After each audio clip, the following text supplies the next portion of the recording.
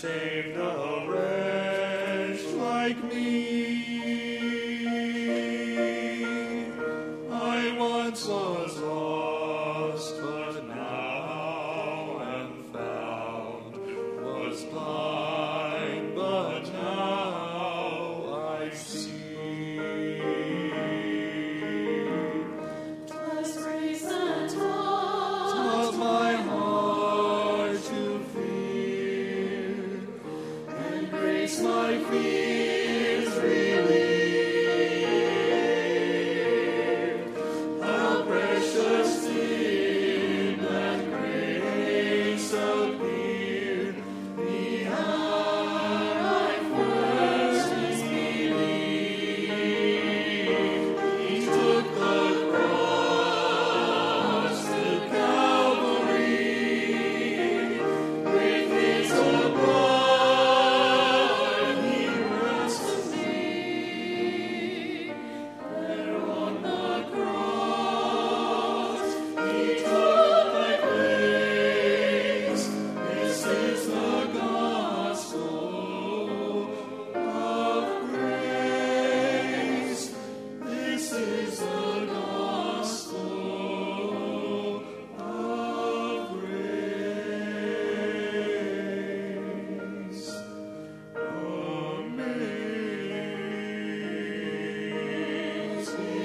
Amazing grace.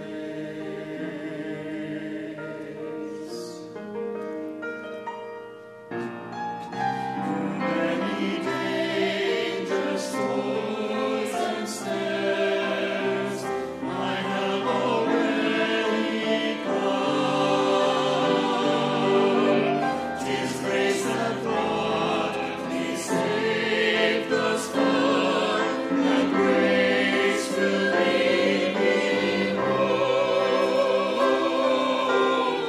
Grace, grace, God's grace, grace that will pardon and cleanse within. Grace, grace, God's grace, grace that is greater than all our sin. When we've been led 10,000 years, like shining as the sun, we know what stays to sing God's praise. Then can we first begun? He took the cross to Calvary, with his own blood he ransomed me. There on the cross he took my place. This is the gospel of grace. This is the gospel of grace. Amazing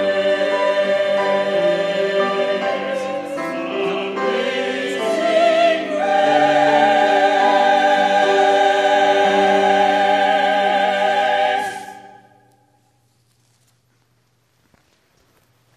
It's a Vance Memorial Presbyterian Church Choir under the direction of Mrs. Debbie Briding. Thank you. There are many visitors here with us today, so just know that it's not our typical service to have only piano music here. Our organ is out with its buddies right now. We are in the process of revitalizing our organ. It will be back with us on Easter Sunday, so if you're a person who really likes that kind of music, come see us at Easter, because it's going to be rocking the joint with all new sounds and new pipes and actually a new console. It's going to be very exciting for us. So just wanted you to know that. So we are turned now to Isaiah 6. If you listen closely to Isaiah 6, what you hear is the outline for a worship service. And I've preached on this before, so I'm not going to do it anymore today, but this is Isaiah 6, starting at the first verse. In the year that King Uzziah died, I saw the Lord sitting on a throne, high and lofty, and the hem of his robe filled the temple. Seraphs were in attendance above him. Each had 6 wings. With 2 they covered their faces, and with 2 they covered their feet, and with 2 they flew. And one called to another and said, Holy, holy, holy Lord of hosts, the whole earth is full of his glory. The pivots on the threshold shook at the voices of those who called, and the house filled with smoke. And I said, Woe is me! I am lost, for I am a man of unclean lips, and I live among a people of unclean lips, yet my eyes have seen the King, the Lord of hosts. Then one of the seraphs flew to me, holding a live coal that had been taken from the altar with a pair of tongs. The seraph touched my mouth with it and said, Now that this has touched your lips, your guilt has departed, and your sin is blotted out. And then I heard the voice of the Lord saying, Whom shall I send, and who will go for us? And I said, Here I am. Send me. And he said, Go and say to this people, Keep listening, but do not comprehend. Keep looking, but do not understand. Make the mind of this people dull, and stop their ears, and shut their eyes, so that they may not look with their eyes, and listen with their ears, and comprehend with their minds, and turn and be healed. Then I said, How long, O Lord? And he said, Until the cities lie waste, without inhabitant, and the houses without people, and the land is utterly desolate, until the Lord sends everyone far away, and vast is the emptiness in the midst of the land. And even if 1/10 part remain in it, it will burn again.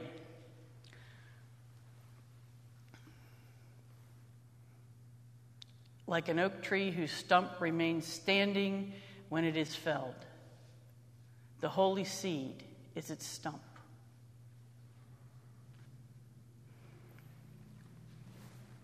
And sticking with Luke today, we hear a miraculous story. I hope it blows your mind. Once while Jesus was standing beside the lake of Gennesaret, and the crowd was pressing in on him to hear the word of God, he saw 2 boats there at the shore of the lake. The fishermen had gone out of them and were washing their nets. And he got in one of the boats, the one belonging to Simon, and asked him to put out a little way from the shore. And then he sat down and taught the crowds from the boat. And when he had finished speaking, he said to Simon, Pull out into the deep water and let down your nets for a catch. And Simon answered, Master, we have worked all night, but have caught nothing. Yet if you say so, I will let down the nets. And when they had done this, they caught so many fish that their nets were beginning to break. So they signaled their partners in the other boat to come and help them. And they came and filled both boats, so that they began to sink.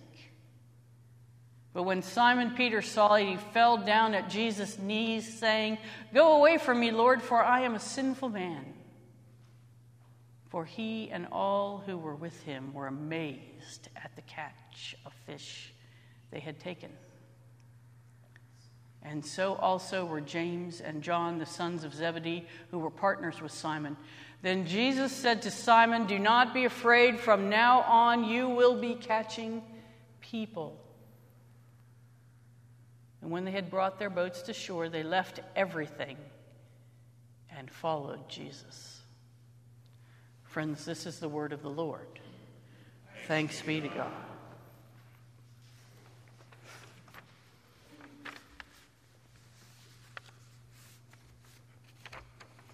Have you ever heard someone say something like, if God would only do miracles today the way God did in Bible times, I'd believe him? I got to tell you, that's backwards. Today, I'm going to suggest to you that what we ought to say instead is, because God does miracles today like God did in Bible times, I believe them. A miracle is, by definition, a supernatural event that seems inexplainable by natural or scientific laws. Right? Jesus walks on water. It defies gravity. It defies what we know about water. If you try to stand up in water, you sink. And yet, we have a story of Jesus walking on the water. There are some 40 miracles recorded in the Gospels. And they usually come in one of three ways. They're either exorcisms, when demons are removed from people. They're healings. You know, somebody has leprosy and Jesus heals them. Somebody is blind and Jesus heals them. Somebody is the woman that had an issue of blood. Jesus healed her. We know the healing stories well.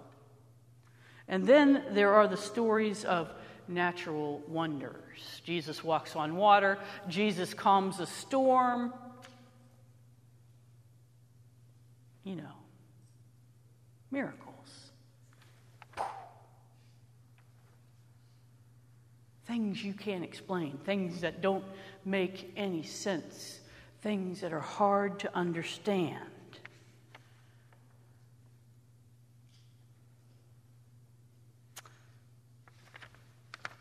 There's been a poll recently where it says that 90% of evangelical Christians believe in miracles. Believe, in fact, that miracles still exist.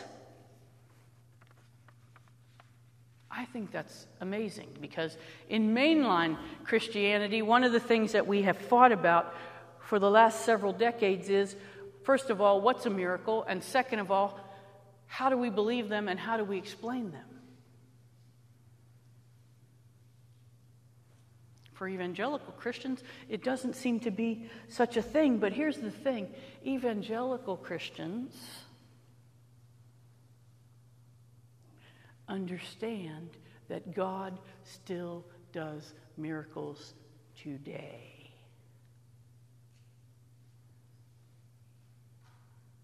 Now, just about now, usually in the midst of a sermon like this, somebody pops up from the back and says, yes, but my mother was sick and suffered for years, and God didn't heal her.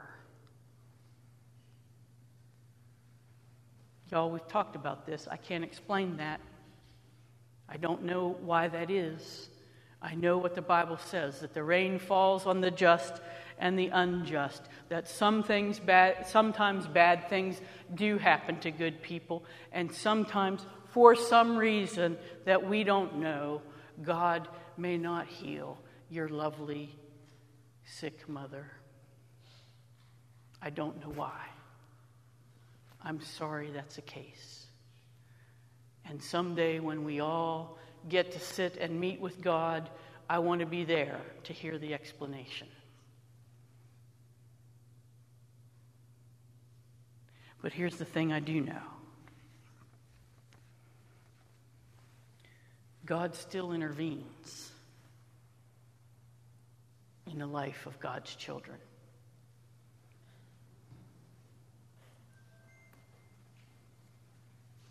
Miracles do happen even today. We just need to open our eyes and look for them.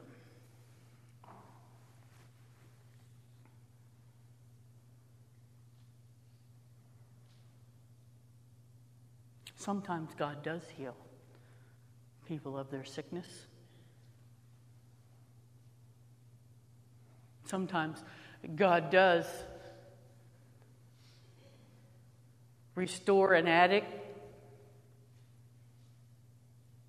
from a life of sorrow. Sometimes God does bring marriages back together. Sometimes God does restore our finances. Sometimes God does, I don't know, what do you need?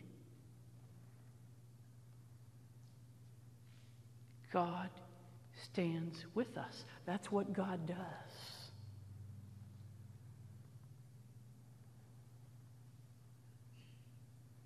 Now, Ann Robinson's here today. One of the gifts that Ann Robinson gave me was introducing me to a video series called The Chosen.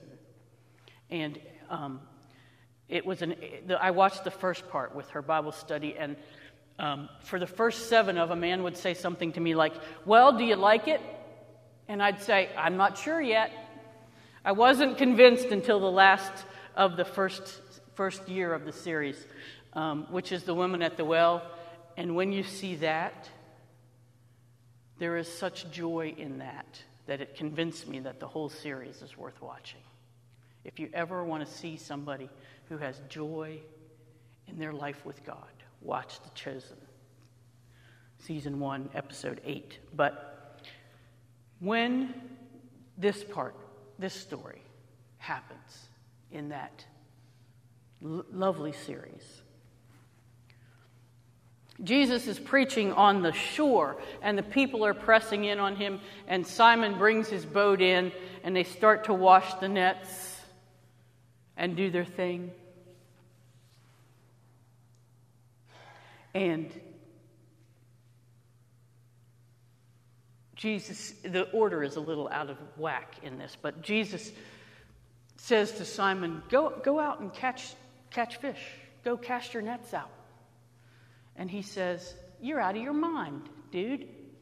Not really, but that's basically what he's saying. He said, we already washed up the nets. We're done for the day. We don't want to get this stuff out again. We've been fishing all night. There's no fish to be had. And the beauty of The Chosen is that Jesus looks at Simon and he goes, if you're not paying attention, you miss it. But he looks at you on the sly. And they go out and they try.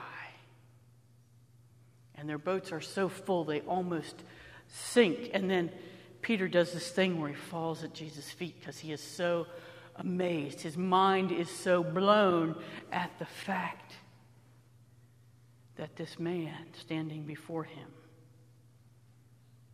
has shown him a miracle. And the first thing he does, because he believes, is that he offers his boat to Jesus so Jesus can sit out a little ways in the sea and tell people his story. It's easier to hear from out there. He reaches more people out there.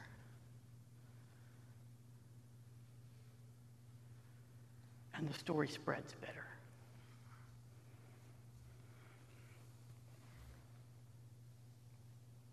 And there's somebody in here who's saying, yeah, and if Jesus did that today, I'd believe it.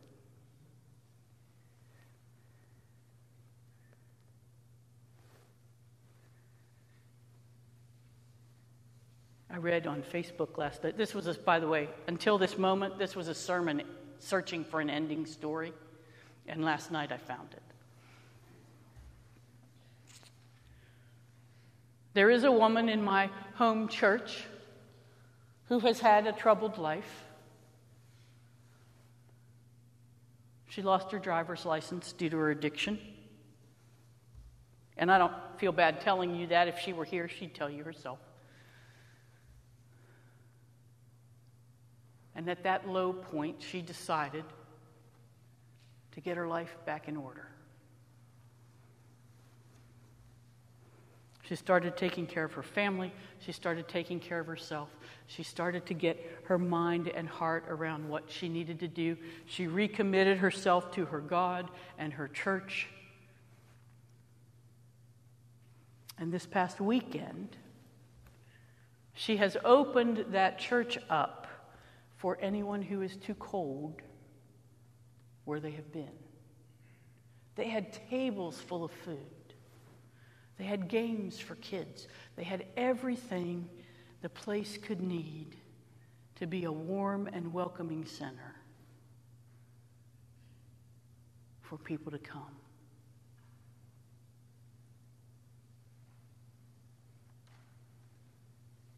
Now, I will tell you that she was only able to do this because somebody in that congregation had bought her a car once she got her driver's license back.